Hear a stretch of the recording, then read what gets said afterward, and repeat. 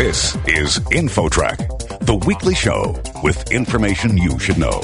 Here's what's happening on this week's show. How hot is too hot for the human body to function as it should? A recent study found that a combination of heat and humidity has a much greater impact on the body than previously thought. We'll talk to an expert. Previous studies suggested that the upper limit would be 95 degrees Fahrenheit with 100% humidity, but our studies have suggested that the upper limit is lower than that. Then, parents play a vital role in the development of children. How can a parent unlock their child's potential? And how did the pandemic affect the parent-child relationship? At this moment in time, we invest almost nothing in early child care and education and in parents, and that's what I really want to see changed. Those two stories and more are ahead on this week's show. Stay with us. InfoTrack begins right after this.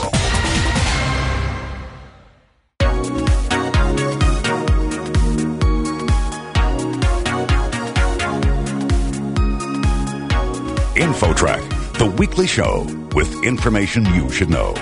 Here's your host, Chris Whitting. High heat and humidity not only feel unpleasant, the combination can limit the function of the body. InfoTrack's Gina Tedesco talks to a researcher who measured the limits of heat and humidity on human performance. Gina? Thanks, Chris. Joining us now is Dr. Tony Wolff, postdoctoral scholar at Penn State University. He managed an experiment to determine what combinations of temperature and humidity begin to become harmful for even the healthiest of people. Dr. Wolff, you say that heat and humidity can get dangerous faster than scientists previously believed. So what temperature and humidity do you now consider to be dangerous? Previous studies suggested that the upper limit would be 95 degrees Fahrenheit with 100% humidity. But our studies have suggested that the upper limit for maintenance of a stable body temperature is more like 88 degrees Fahrenheit at 100% humidity. And that's in warm, humid environments, but in hot, dry environments, it's actually a bit lower than that. And how do you define heat stress? Heat stress is essentially when the ambient temperature and humidity is hotter than your internal temperature, and that causes your body to heat up. So there's passive heat stress where you're just at rest, and then there's active heat stress where you may be exercising or performing physical activity, both of which cause your body to heat up, and that causes other responses within your body to kind of compensate for that. Now, your group studied heat stress on healthy young men and women, and they were in a chamber simulating daily activities like cooking or eating. So what happened to these men and women internally when you started turning up the thermostat in the chamber? Yeah, our bodies are able to maintain a stable temperature across a pretty wide range of environments. And so what we do is we start with an environment that we know our bodies will be able to compensate for, and then we start to ramp either the temperature or the humidity until we see the body temperature start to rise. And we're specifically measuring the internal body temperature or core temperature. And so that's what we're looking for, is that point at which the body temperature starts to rise. And do I understand correctly that our skin actually needs to be cooler than our core to allow us to cool down?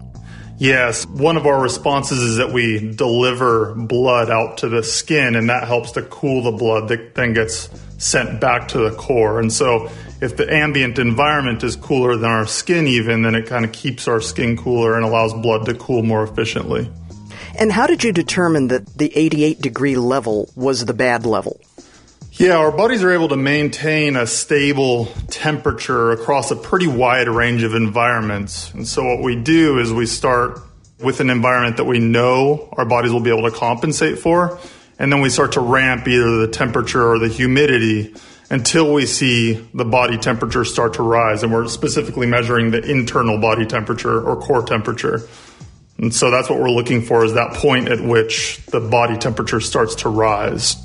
So in the more warm, humid environments, that's kind of where, as we're ramping the temperature in the environmental chamber, that 88-degree temperature is where we saw internal body temperatures start to rise continuously, suggesting that there may be increased risk of heat-related illness with prolonged exposures to that degree of heat stress.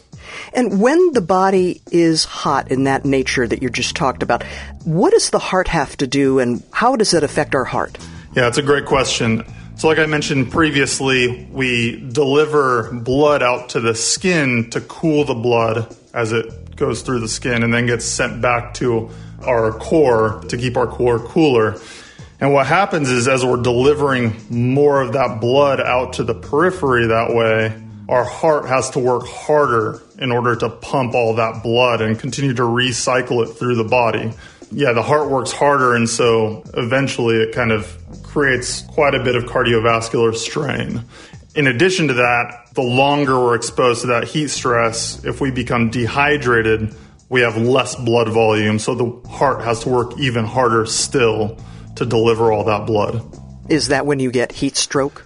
Heat stroke is a very specific condition that's associated typically with an internal body temperature of 104 degrees Fahrenheit or hotter and with neurological dysfunction. So that sometimes occurs in this case, but very commonly older adults and other vulnerable populations that may have weakened cardiovascular system to start with, that increased cardiovascular strain can actually cause them to succumb to the heat stress without heat stroke per se.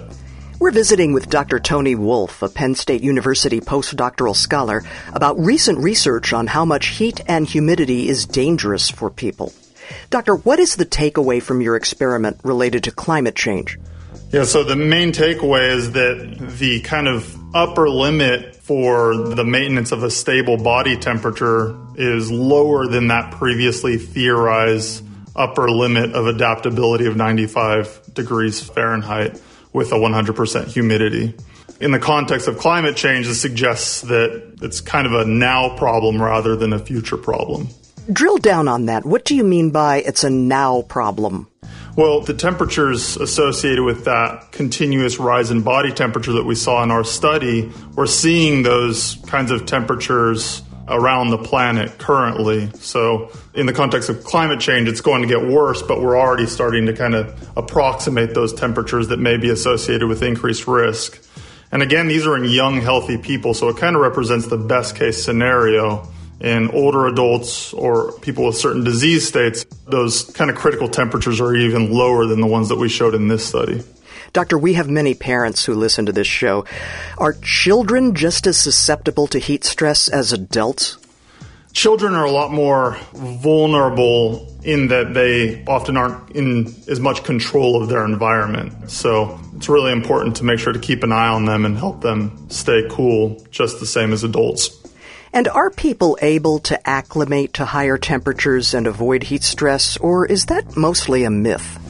No, that's true. There are biological adaptations that occur to repeated heat exposure. And so it takes about 2 weeks of repeated days of heat exposure to kind of see all of those adaptations. And so those critical environmental limits that we saw in our study would be shifted upward a little bit for people who are acclimated.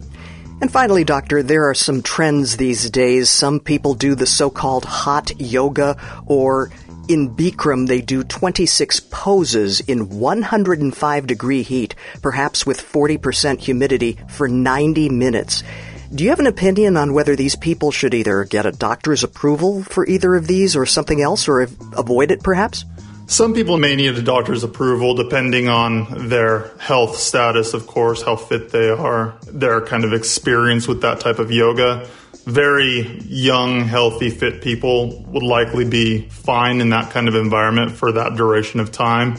Like I said, these limits that we're discussing in our study, they increase risk of heat-related illness with really prolonged exposures, so generally a few hours or more in young, healthy people. Dr. Tony Wolff of Penn State University, thank you so much for sharing your study with us. Yeah, it's my pleasure. Thank you for having me. For InfoTrack, I'm Gina Tedesco. Next, the critical role parents play with their kids. That story, coming up. You're listening to InfoTrack. More after this.